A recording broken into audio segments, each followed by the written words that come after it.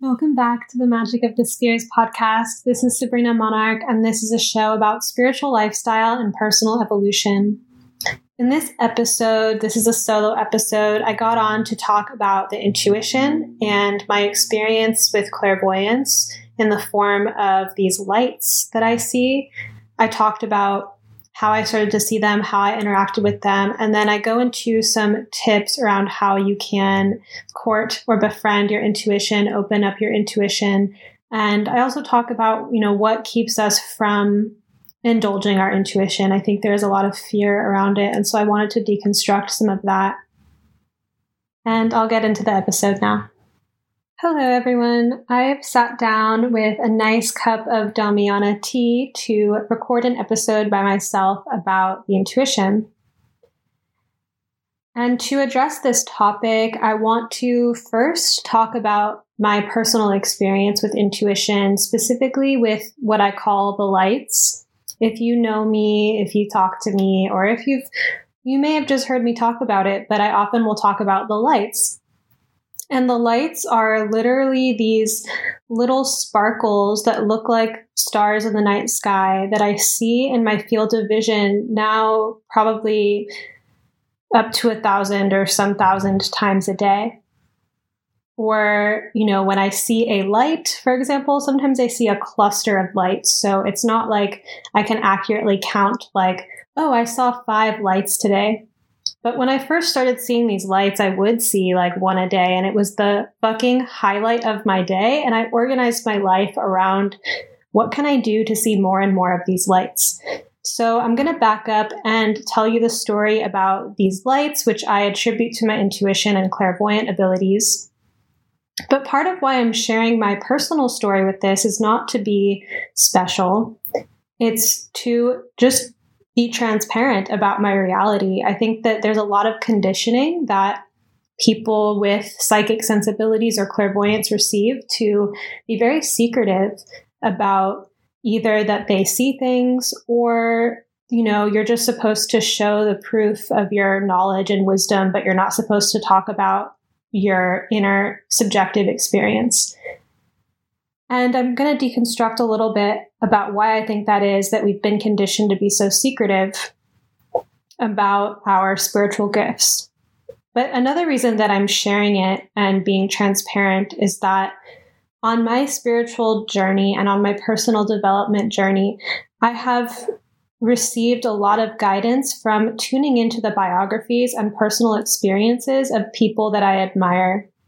And I think that it would be a real disservice for me to take up space in the world and produce work that people connect with and that people like without talking about my personal experience of life, because that is a very that's a way to stay in this kind of tower of look, I'm producing good content.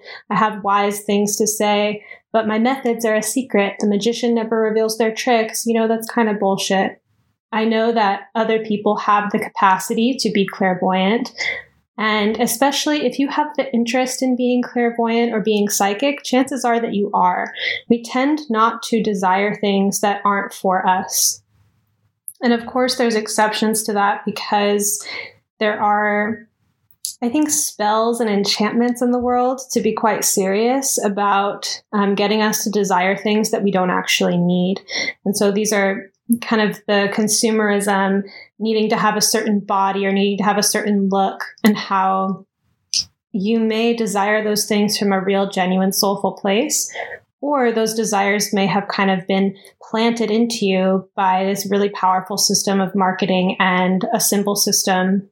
We're in a secular culture, but instead of having a spiritual system that we're all collectively aligning with, it's marketing that has been kind of seeping into our consciousness for our whole lives. And I'm also not anti-marketing. I'm very passionate about marketing because marketing is how I can be a successful business person and how I can get people to find out about my course, how I can get people enthusiastic about my course. So I'm not being anti-marketing here, but I'm just saying that not all marketing is created equal.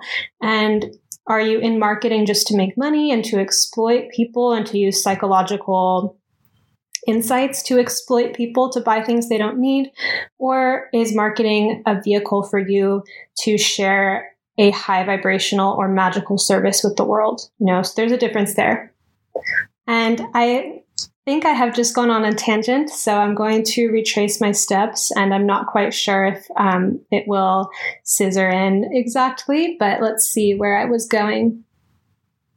Oh yeah, so I was saying that if you want to be psychic or you want to be clairvoyant, chances are you are, and your path from this point forward can be about letting yourself be clairvoyant, giving yourself permission. So I'm going to talk in this episode about how you can befriend your intuition and some ways to invite more intuition and more clairvoyance into your life. Sound good? All right. Well, first, let me tell you about how I started seeing the lights. If you catch the second episode of this podcast, I share in more depth my personal story that I share every now and then on my various platforms, that in 2012, I was 21 years old and I had a massive spiritual awakening, and I didn't really have the mental or intellectual frameworks to grapple with the energy that was moving through my body and moving through my system and moving through my life. And so what happened was that this spiritual awakening also triggered a psychosis. And while it was happening, I did not think that I had a problem.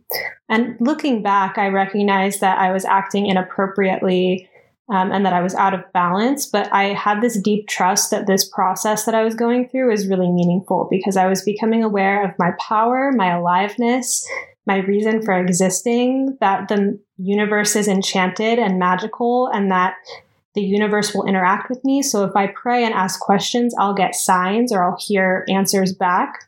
Like, that was a huge awakening. But I also was becoming aware of the kind of, I don't really talk about evil that much or use that word a lot, because I think that things have softened for me in a sense, and I have a different way of looking at reality. But at the time, it felt like corporations and, these kind of mass poisons in our food. What else? Like the mass imagery in the media of violence towards women, things like this. I just felt like I was overwhelmed by the presence of what I considered evil in the world. And I thought that I had received all these answers. And so I was very passionate, and I kind of became a little bit zealous. And I also was convinced that I should speak without filter. And during this time period, a lot of people were very enchanted by me and were telling me that I was going to be famous. But my family thought that I was mentally ill and asked me to move home and see a psychiatrist. So again, this story is a lot more detailed in episode 2 of this podcast, and I highly recommend listening to it. This experience that I had 7 years ago was so formative, and I'm actually really grateful for it, because I did end up faking my way through psychiatric care and realizing that there was this real battle in worldviews, because what I had experienced that was triggering a psychosis, I still considered ultimately real. And the psychiatrist, that I was being entrusted to, was not sympathetic to that reality at all. And from his paradigm, it was just a pure delusion, and it was just psychosis and a mental illness that I would have to treat for the rest of my life. Whereas in the years following and kind of unpacking what's happened, this was a deep initiation on my spiritual path, a deep initiation into self-trust. And I also learned a lot about spiritual emergencies, and how in different cultures, a person who's having a spiritual crisis, who's suddenly psychic overnight and experiencing a psychosis, is undergoing an experience that other cultures might be considering valuable, such as the birth of a visionary, and they treat it in a different way.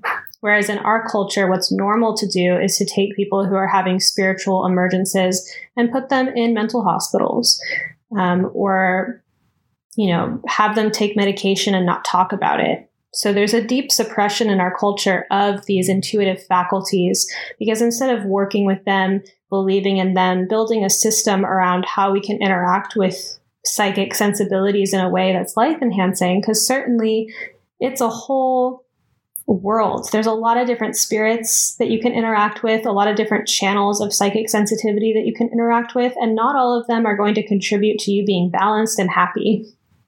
Some of them might actually be detrimental to your mental health. But instead of being, having any system in our culture to discern how to be a psychic and how to be sensitive, it's like someone who's erupting with psychic sensitivity. It's like just put them in a hospital, shut them up, have them take pills so that they can forget this experience. And there's something really off about that. And you might hear too that a lot of people who want to develop their intuition, one of their biggest fears is that they're going to go crazy. How can I trust myself? If I listen to my intuition, aren't I just delusional? So this goes beyond a personal quandary. This is a collective issue, and it comes with a historical trauma of actual persecution, like the witch hunt and people being literally killed for being involved with magic. And if you believe in reincarnation at all, and you're someone who has kind of a psychic sensibility or you're flirting with it in this lifetime, you may have had a past life where you were persecuted for that. And so that fear carries over as a trauma in the soul of, be quiet about spiritual sensitivity, don't even engage it, etc. So I just want to be really upfront that there's sticky kind of barbed wire around the realm of psychic sensitivity because of the structure of our culture. Now, if you were raised in a family with parents who were very mystical, or you had a community of spiritual and mystical people, then this might be less sticky for you. And you may have been raised by people who have already been working through this trauma and kind of you inherited some of that, work that's already done.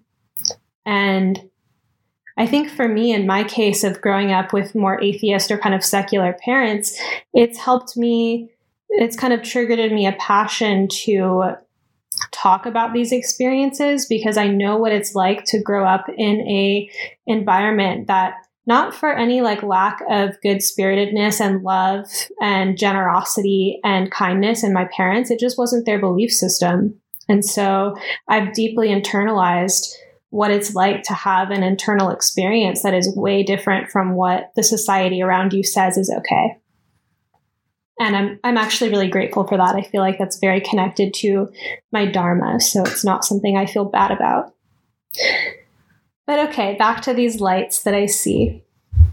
When I was having that spiritual emergency, and this was in the time where I was already back home with my parents, I had the idea, like any perfectly sane person would have, right?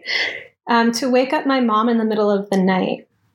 Which is so silly to me looking back. But I mean, that's how on fire and passionate about my ideas that I was. And I've definitely learned how to harness and channel my passion in better ways in the years following. But I woke her up in the middle of the night to tell her that I recognized I had acted erratically and made errors in judgment.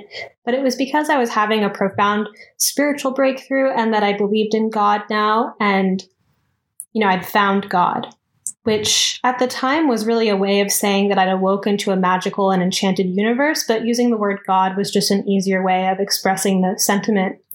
But when I said the word God, I actually saw a firework pattern of blue lights burst into the room. And it was really incredible. It was a religious experience for me to see those lights. And because my sanity was already in question, I didn't say anything about the lights. I didn't point at them and be like, look, don't you see that God is affirming that, whatever. I just could see the tension in that moment of wow, people that I really care about and that care about me think that I'm crazy. And meanwhile, I feel like the universe is validating that I'm okay and that there's truth in this moment.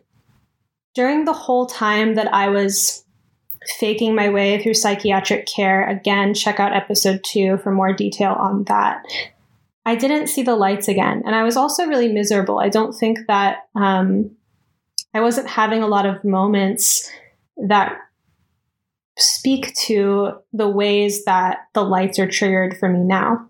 But I do think that during this time, it was a dark night of the soul. I had immense fear that my life would never be good again, that I would be marginalized forever, that my life would be a tragedy and a failure. I wasn't sure if I should continue living. So it was a very, very dark time for me.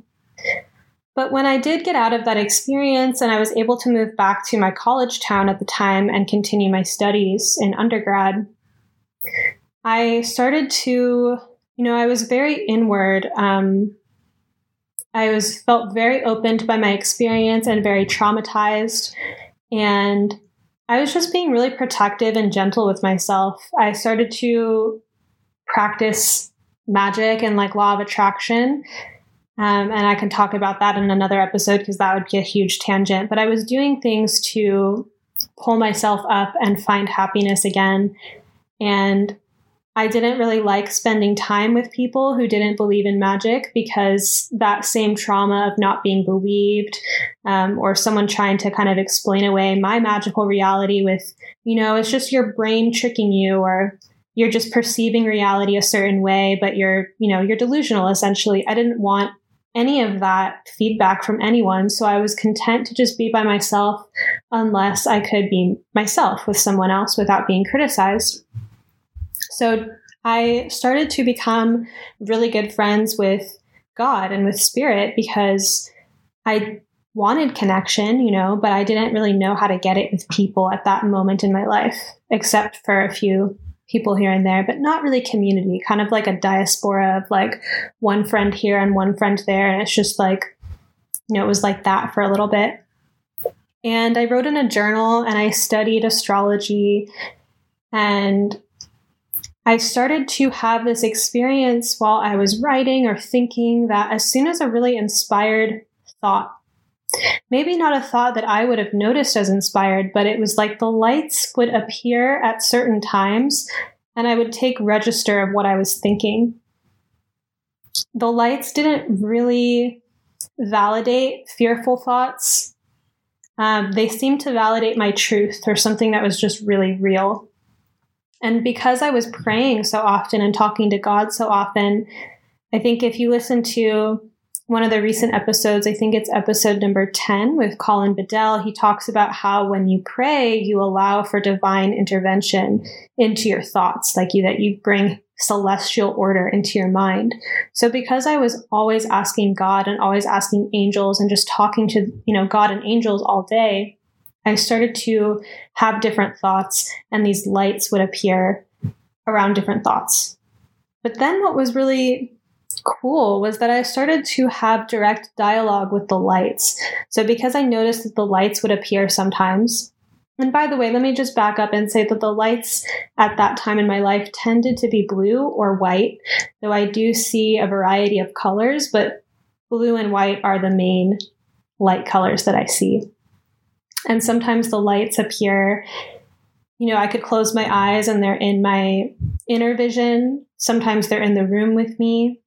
They can be on people's faces. They can be on the page.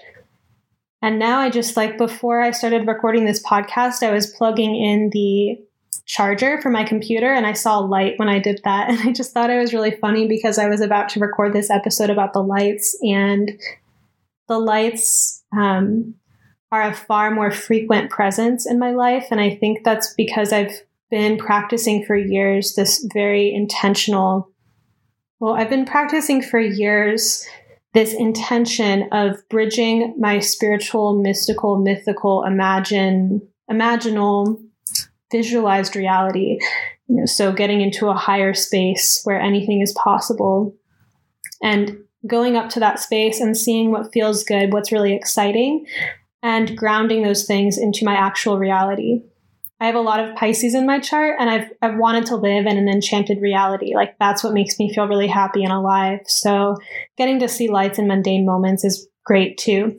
But for the first few years that I was seeing the lights, they really were assistance in helping me refine my consciousness. So again, I would sit in my room. Sometimes I would turn off the lights just so that it was easier to see these lights, or I would look at a wall and I would try on different ideas, especially, if I was in turmoil about something.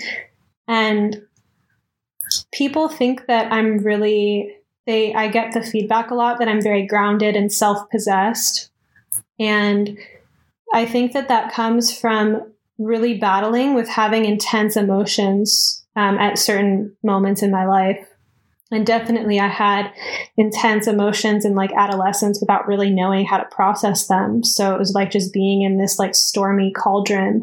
And as time has gone on, I've developed skill sets for working with and processing my emotions. And so I would have this experience of like, I would get triggered a lot because I had just experienced something traumatic and because I didn't feel supported in my reality yet. Like I felt I had divine assistance and divine support, but in terms of my mundane daily reality, a lot of things triggered me. My life did not reflect my values, and I felt, that theme of persecution in the simplest of moments, and I felt misunderstood pretty often.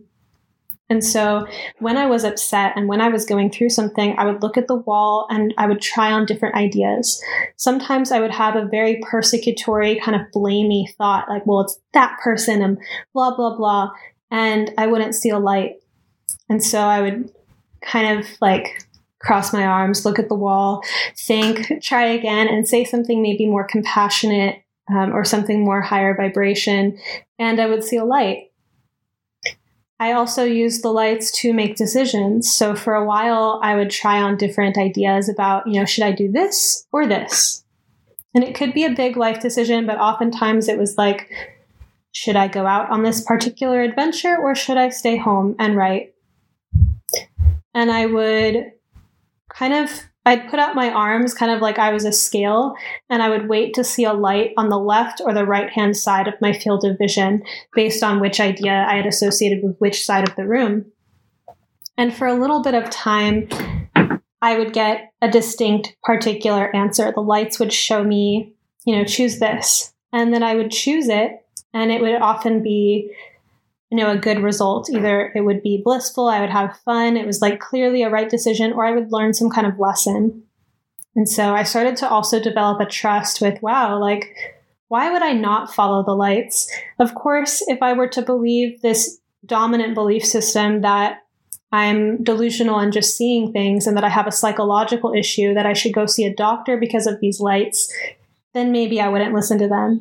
But because I was so confident and so sure that, these lights are my intuition, and even though the external world is telling me not to listen to my intuition, I can listen to my intuition. And yet I also need to be very mentally healthy. I need to be self-possessed, and I need to produce good work in the world. I need to appear upstanding. I need to be a good person, etc., etc. So I kind of negotiated with like, I'm going to be a wild, mystical, intuitive person, but I'm going to do it in a way that is okay in the world.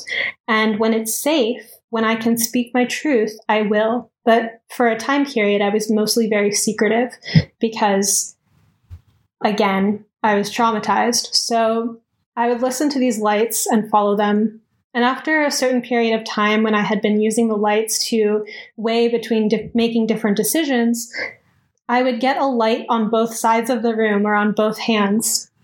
And it was really confusing for a while because I had honestly believed that I could ask like a yes or no question or give the universe like two possibilities and that I would get a distinct, this is the right one.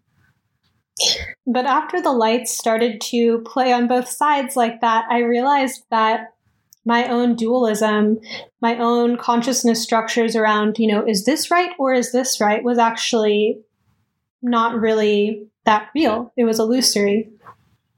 I use the lights as well to write the forecasts that many of you read, or if you haven't read them yet, I would highly recommend them. They're at monarchastrology.com. But when I first started writing horoscopes, and I used to write sun sign horoscopes that were like a few sentences each for each of the signs, I would wait until I saw a light. And if I didn't see a light, I would delete the sentence or the few sentences and try again. And so I would only publish what made me see lights. And I had this really divine, like deep-seated faith that if I did the things that made me see lights and I boosted them out into the world via social media, that they would land well. Maybe people that didn't resonate wouldn't resonate, but so what? Someone would. the lights helped me develop a kind of language. So people will say for my forecast that I have a certain way of talking about abstract concepts in this poetic and accessible way. And it's a dialogue that I have with these lights. And again, I don't actually know what the lights are. Sometimes, when I look up into the corner of the room and I talk to an angel, I'll see a light. I think if we zoom out really far, it could also be that I am the lights, like there's oneness in this universe. And so maybe there is a future timeline version of myself or future versions of myself and lives to come, if we're going to be linear about this, that are kind of sending their support back in time by like, yes, like do this, this is right. And in addition, I've studied a lot of astrological concepts and what psychological themes or spiritual themes might play out at different life stages. And even though I'm 27 right now, I've been producing content like this since 21, 22. And I would get this feedback from people much older than me, like, you're really wise, and sometimes for a while, like, people don't really mention my age, like no one cares, like I didn't care. But sometimes people would, have this idea or share this idea with me that like, aren't you worried about like people not taking you seriously because of your age? And I was like, no, like I'm just going to put my content out into the world and it will resonate with people and it will transcend these kind of cultural limitations and biases. Why not? But I would see these lights that would help me both write and would also hover over the publish button and give me the courage to click publish. Sometimes the lights, like they'd be dancing and sparkling all over a Facebook status I wrote that was really pushing the edge of like, okay, am I going to do this? And I would publish it and I would feel so much anxiety and I would look at the wall and be like, can I delete that status? Should I delete that status? And I would see a light. And so I would delete the status. And so I also got kind of confused about why are the lights, they play on multiple sides. Just like there was that idea of like, I would ask yes or no questions and get a light for both. Sometimes they would lead me to publish something and then also delete it, which showed me that my idea that there is a distinct right and wrong may not be exactly how it works. I still believe in morals and having standards and practicing love and compassion. And those are the things that lights tend to appear around. But the nitpicking, should I post a status? Will I be loved? Will this status land well in the world? Is like kind of really small stuff at the end of the day. Now, the cool thing about these lights is that other people in my life have started seeing them. Not everyone, sometimes it's people who have the desire or someone who's already kind of in the mystical world. And I also meet people who already see the lights. And what's really come up with some of my friends who have seen the lights is that after seeing a light or something, they immediately doubt it. They're like, no, I didn't see that. I think it was just a trick of my eye or whatever. And I'll stress to them, you have to believe in what you're seeing. Like the world is then like the collective culture and our collective trauma and the collective suppression of magic and the feminine and the intuition and the lunar is working against you. Like if you don't believe in yourself, who is going to? And obviously you can get external acclaim and be believed in by others and be hollow inside and not believe in yourself. But honestly, how many people in this world are going to give you radical permission to believe in yourself? Or how many people are just playing the old scripts? You have to find some pretty bright, enlightened, loving people to kind of hold that candle for you and be like, no, believe in yourself. If you don't believe in yourself, if you're not holding that fire, if you're not lighting that flame, it's a lot harder for it to pass. But also, we are social creatures and we do conform, and that is part of our security. It's in our culture and it's probably in our genetics that, we've been social creatures. We align in tribe. And so it actually is really scary for the nervous system to go against that. But I felt a really strong sense of, I trust these lights. And the people around me, I think that in a lot of cases they mean well, but I did go through a time period where it's like no one in my external life really believed in me at the same depth that I believed in myself. You know, they may have believed in me in a different way. That was their own narrative about my capacities and, you know, oh, I'm smart, I'm going to be a good writer. But it's like the kind of inflated spiritual sense that I had of myself. And I use the word inflated, like people think that inflation is bad, but it was a very intentional, almost like tantric inflation of like, I'm a goddess, I am a divine being, I have the right to exist, I matter, I'm going to help the world. You know, these kind of things where it's like, I had people in my life at that time who would have told me that's really egoic, like you need to take it down a notch, etc., etc. So I was just private and had those thoughts to myself, and I would see lights, and I thought, like, honestly, what reality am I going to choose? This enchanted, lit up reality where I feel not just, you know, that I see these lights, but I also get electrical pulses and chills through my body. That is my nervous system screaming like, this is true, this feels good. Or am I going to buy into a mass hypnotic sleep of disenchantment? You know, what are you going to choose? So let's talk about intuition and validating your own intuition. I think that I've expressed a little bit by now that there are cultural forces that work against being an intuitive person. And it's not necessarily diabolical or evil or whatever. I think that it has a lot to do with conditioning and trauma, and that over history, certain forms of consciousness were favored and other forms were suppressed. And that if you are embroiled or if you're just part of this and you haven't looked outside of it yet, and this is just your reality, of course, you're not going to want to dive into your intuition. It's said to be crazy. It's going to lead you off the rocks. It's like diving off of a cliff. It will separate you from the tribe of secular, atheist, agnostic, whatever people that you know. It's not necessarily the most like, oh, this seems safe, you know, like there's actual, and beyond that, there are dangers of psychic capacity. If you're porous, if you're just receptive, it's kind of like opening yourself up to different forms of illness or disease. You have to learn how to manage your psychic sensitivity and pick up on certain stations, certain radio stations, if you will, of what you want to pick up on. Do you want to pick up on the bliss channel and the if everything's okay and in divine order channel, and I'm in alignment channel, and I'm a loving being channel? Or are you going to pick up on the paranoia, conspiracy theory, people are out to get me, people don't like me channel? If you think about it, and this is a way that I've come to look at it, and I'm not the only thinker who has proposed this, but the things that people are thinking on the planet at any given time, not even just in this timeline, in this moment, but across eons, across the span of time, it creates a field, and we can tune into those fields.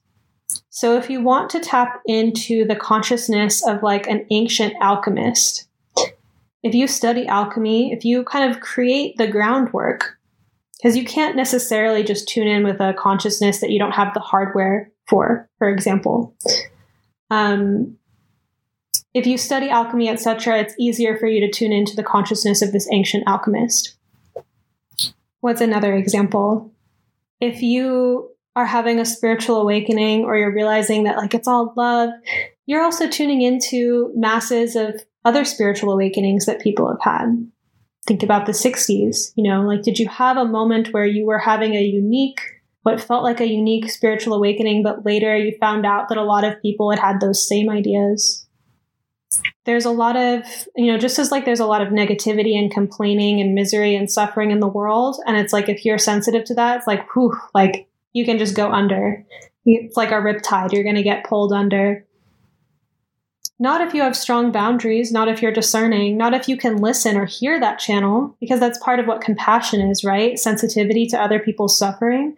It doesn't mean that you have to also suffer or be lost in that world and not know how to get out of the pool. if you want to tune into a feeling of bliss or ecstasy, you can start to kind of imagine it and bring yourself into that state through, fantasy, recalling images that make you feel good, saying mantras or saying things aloud that affirm that you want to feel good or that you do feel good, not that you want to. You can self-pleasure, like you can do whatever to bring yourself into a heightened state. And you're tuning in with a whole field's consciousness, not just your own private experience.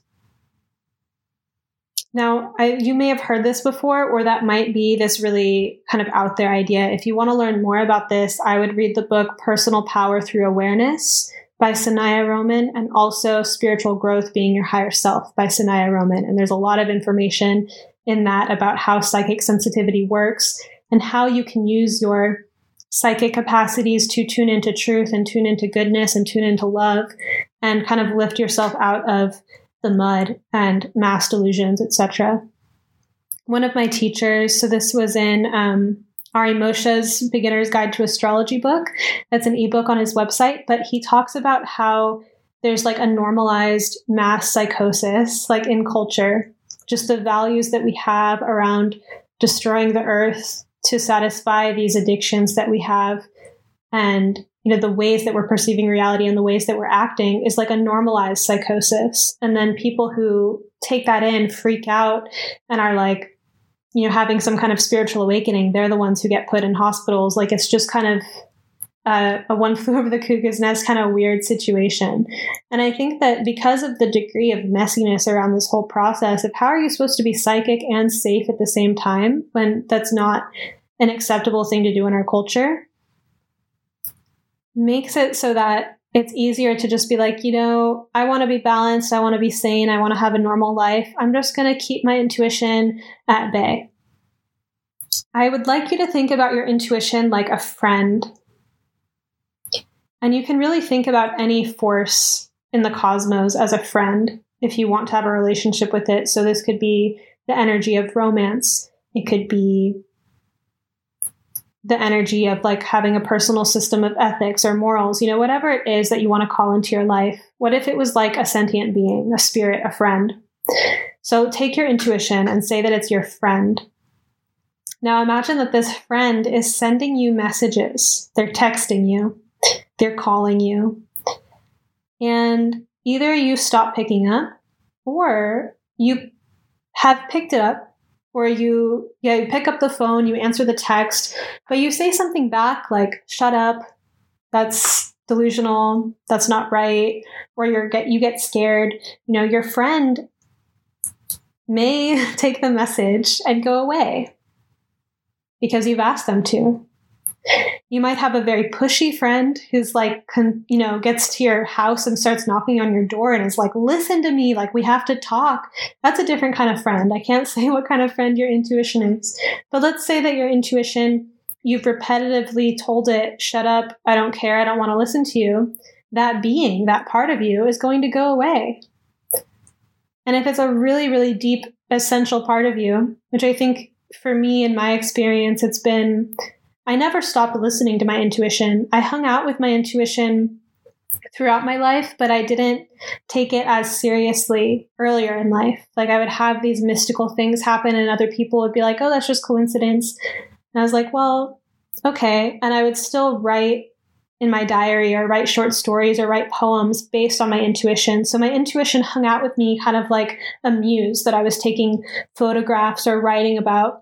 And so it was still getting attention from me, but my relationship to what intuition is as like a confidant or someone who helps me or someone who guides me through life, like that's different. And it's still also maybe a muse figure or someone, it's a very dynamic relationship. But think about that. There's a lot of people who they're afraid of their intuition comes knocking and they say not now, or it's like, have you ever had like a friend who every time you say something to them, they kind of like furrow their eyebrows and they just have something critical or like naysaying about it to you? Like you'd stop hanging out with them because it's like dulling your vibe.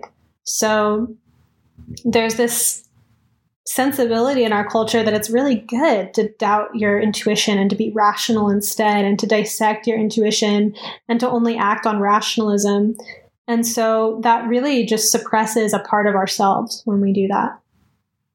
Another way to open up to the intuition is to become more radically open about how you pick up on information.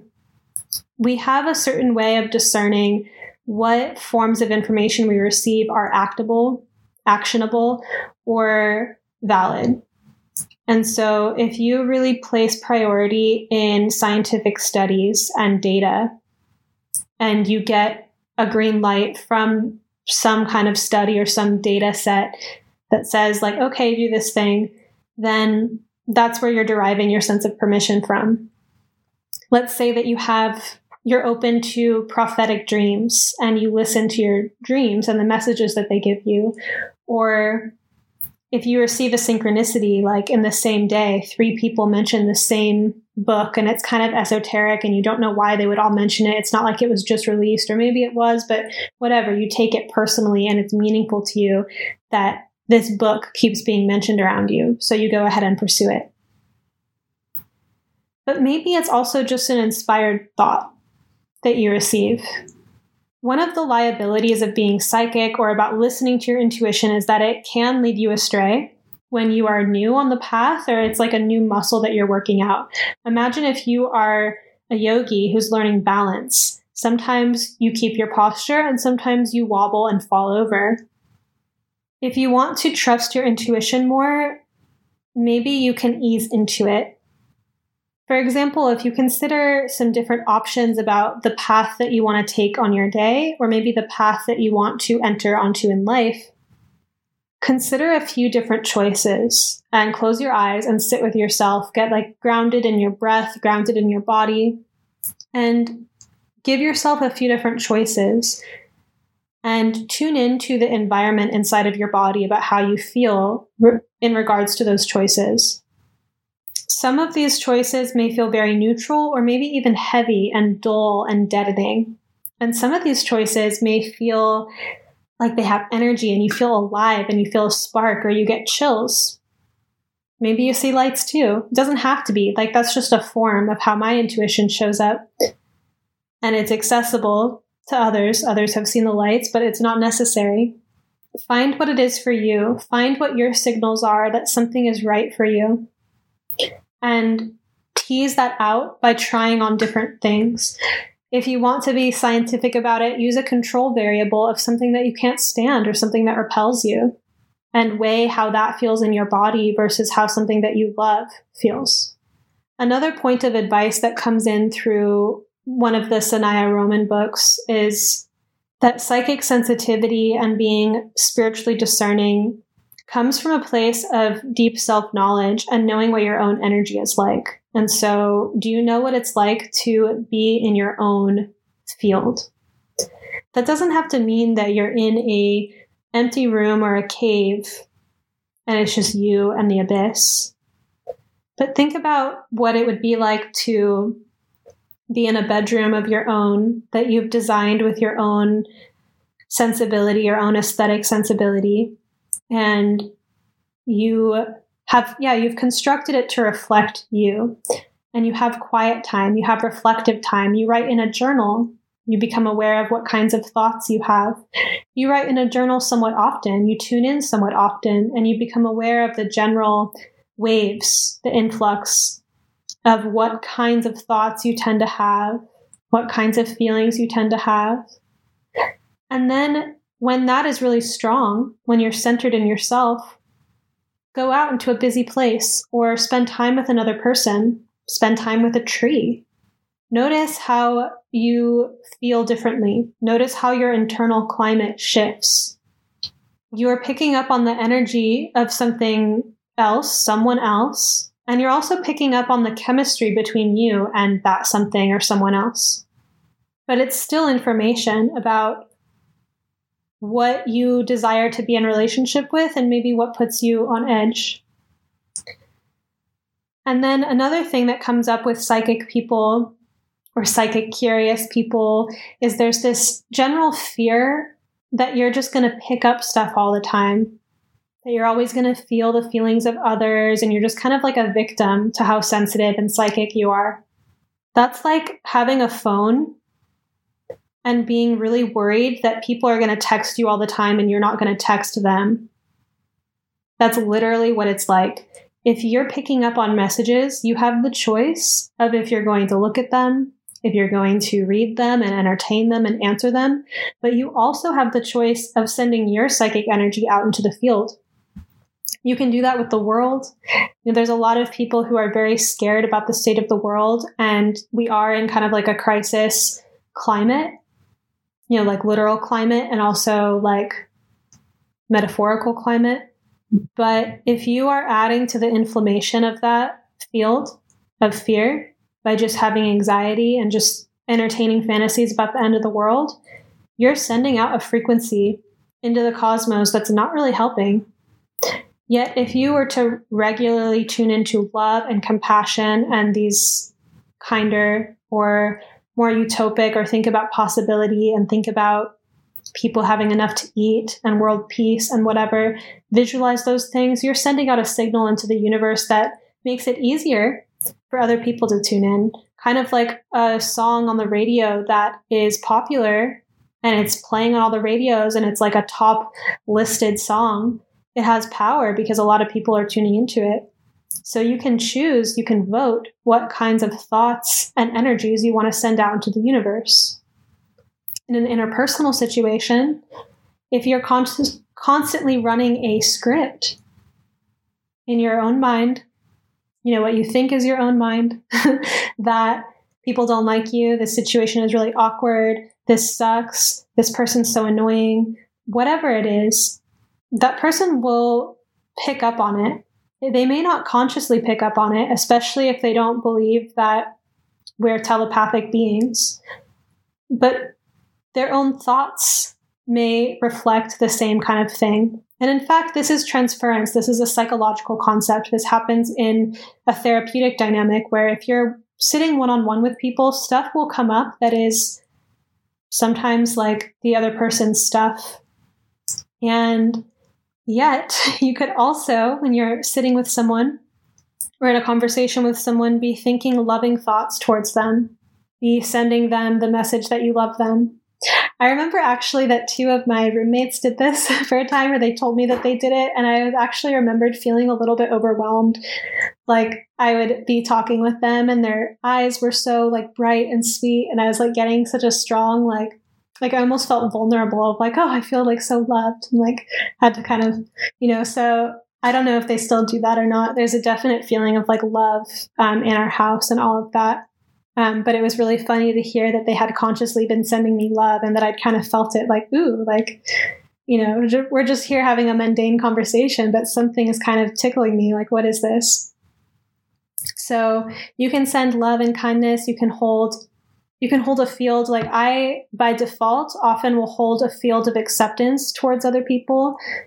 Not if they're on my nerves or whatever, but often like there's a lot of times where it takes a lot to get on my nerves, or I'm often in a vibrational field where I tend to align with people that are like-minded or whatever.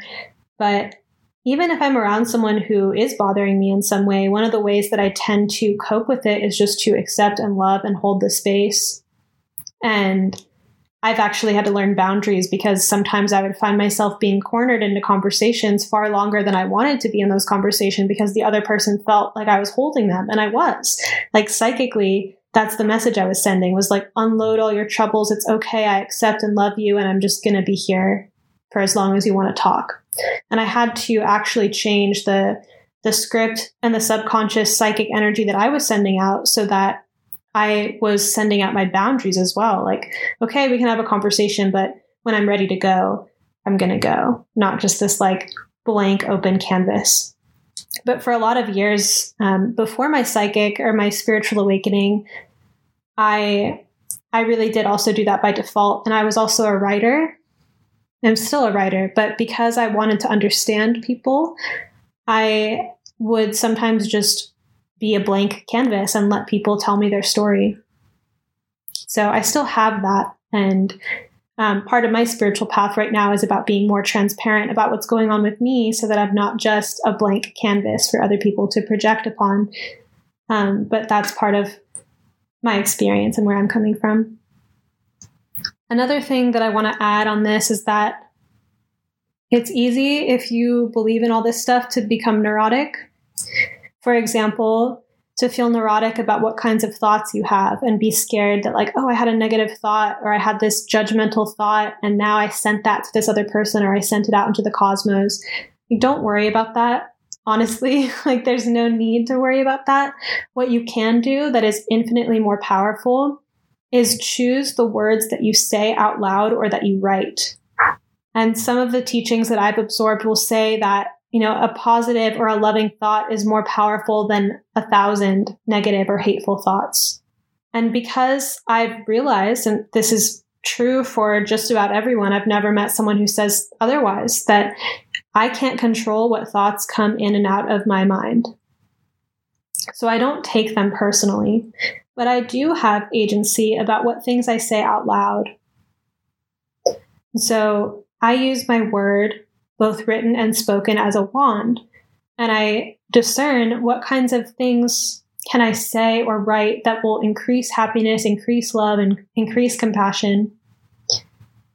I do this perhaps if I'm wanting to raise my mood or facilitate a certain outcome that I'm desiring. Sometimes I have gone into visualization states to imagine different forms of world peace and the ending of suffering. Other times I go into visualizations and imagine my own dreams. I picked up this mantra, I think it was on Activation Vibration on Instagram. Well, I know it was actually, where a lot of people are sharing on their stories. And I think she came up with this phrase, like, everything is working out best case scenario. Everything is working out best case scenario. Everything is working out best case scenario. I tried it and it actually improved the quality of my day. Another one that I like, and I'm kind of gentle in a lot of ways, but I can be fiery. And when I hear my friends talking about just random fears that they're afraid of like something bad happening in their life that's really out of their control, I'm like, whoa, stop. Remember that you have to be in the right place at the right time, doing the right things in the right moments. Say that. I'm in the right place at the right time, doing the right thing in the right moment. Substitute it however you'd like. I'm a good person, following my intuition. I'm safe. I'm held by the universe. I am increasing love and compassion on the planet. I'm a healer. Say whatever kind, benevolent, expansive words out loud that you want to magnify in frequency. I think another thing that I've become very sensitive to in years of intentionally visualizing things and dialoguing with these lights, and I haven't talked as much about that, I also feel chills and, feelings in my body that sometimes I will feel really good in my body while I'm doing something. I feel chills. I feel like a light buzzing in my third eye, or I just feel good. And other times I'm in conversation and my head starts to immediately hurt. My ears get squeaky. I get like physical shooting pains in my body, and I'm like, whoa. I'm touching a pain point, or I'm speaking out of alignment, and I don't beat myself up for it. I don't judge myself about it, but I take note of it. And it started to happen in the last year or so. I've noticed that if I'm ever speaking negatively about someone, gossiping, instant pain in my body. It's kind of like my body has affirmed to me, like, gossip no longer serves you on your spiritual path. And I've actually taken to think about the other form of gossip, which is when you speak positively of people who aren't there, is actually a form of community building. You're enhancing how another person might experience someone else. You're introducing them before they've ever met. And if you do that in a positive way, it's like when someone's recommended someone to you, like a practitioner, or like, oh, you have to meet this friend of mine, you're really going to get along. You are open. You've been prepared to enjoy that other person. And so I've realized that if I speak negatively about other people who aren't there, I would only do that in certain situations if it was really about protecting someone. Like, okay, this person has this history of this, like, just beware. But even so, I'm very careful, very selective about gossip in that way. But I've noticed that that's destructive when you use your word to speak badly of someone who's not there. But it's also constructive and creative to speak positively about people who aren't there so that other people will have that experience of them as well. And if, that's kind of clear to track, it's psychological, it's about human connection, but think about how your words are creating ripples through the cosmos. Do you have a narrative about money where you have negative ways of talking about it, or you kind of clench up every time you spend? Or, what's the energy that you're bringing to different scenarios? You're building a psychic web, and the universe is listening and responding to you. And so while, again, you can pick up frequencies, you can be sensitive, you can also be a conscious participant and actor in the realm of this psychic embeddedness that we're a part of. I would love to hear from you about what this episode made you think. Please also take a screenshot of this episode and share it on Instagram or on your page or in a story, and talk about what this episode meant to you or what you learned from it. I'll read it, I'll see that, and that can help me get an idea of what you like to hear about and what I can talk more about. And I hope that this episode was helpful. I certainly had a lot of fun just sitting here talking about magic and psychic phenomenon and being real about it, because, again, one thing I actually want to leave with is that the thing that really helped me feel safe on my clairvoyant and psychic path was learning from the author and mystic. She's like a Christian mystic, Florence Scovel Shinn. What I learned from her was that your word is your wand, and what you pay attention to magnifies, basically. And so if you're really scared and concerned with evil, the universe will present evil at your door. And this is interesting to think about, because I do think that some souls are very deeply morally called to confront evil in the world. People that are trying to rescue people from sex trade or something. That person may not be someone who's I don't care about evil, I'm just going to go live in La La Land. So I recognize there's complexity in that. But think about what your path is. And think about how much you can open yourself to receiving and being in conversation with goodness and love and compassion and tenderness in the world. The universe will bring that to your doorstep if that's who you're dialoguing with. If you're constantly texting evil, you're texting your fear texts you back. You know what I mean? So there's a way to walk your psychic and clairvoyant path in such a way as to enhance and put more energy and attention into the things you actually desire, the things that actually make you feel good, the things that actually perpetuate goodness and love in the universe. But also, for me, how this has played out is that being in the realm of love and light and having these lights around and choosing higher thoughts, choosing love over fear, that hasn't turned me into someone who's incapable of dealing with difficulty or incapable of dealing with contrast. It's just given me a stronger personality and a stronger ego structure to be able to handle conflict and difficulty and adversity.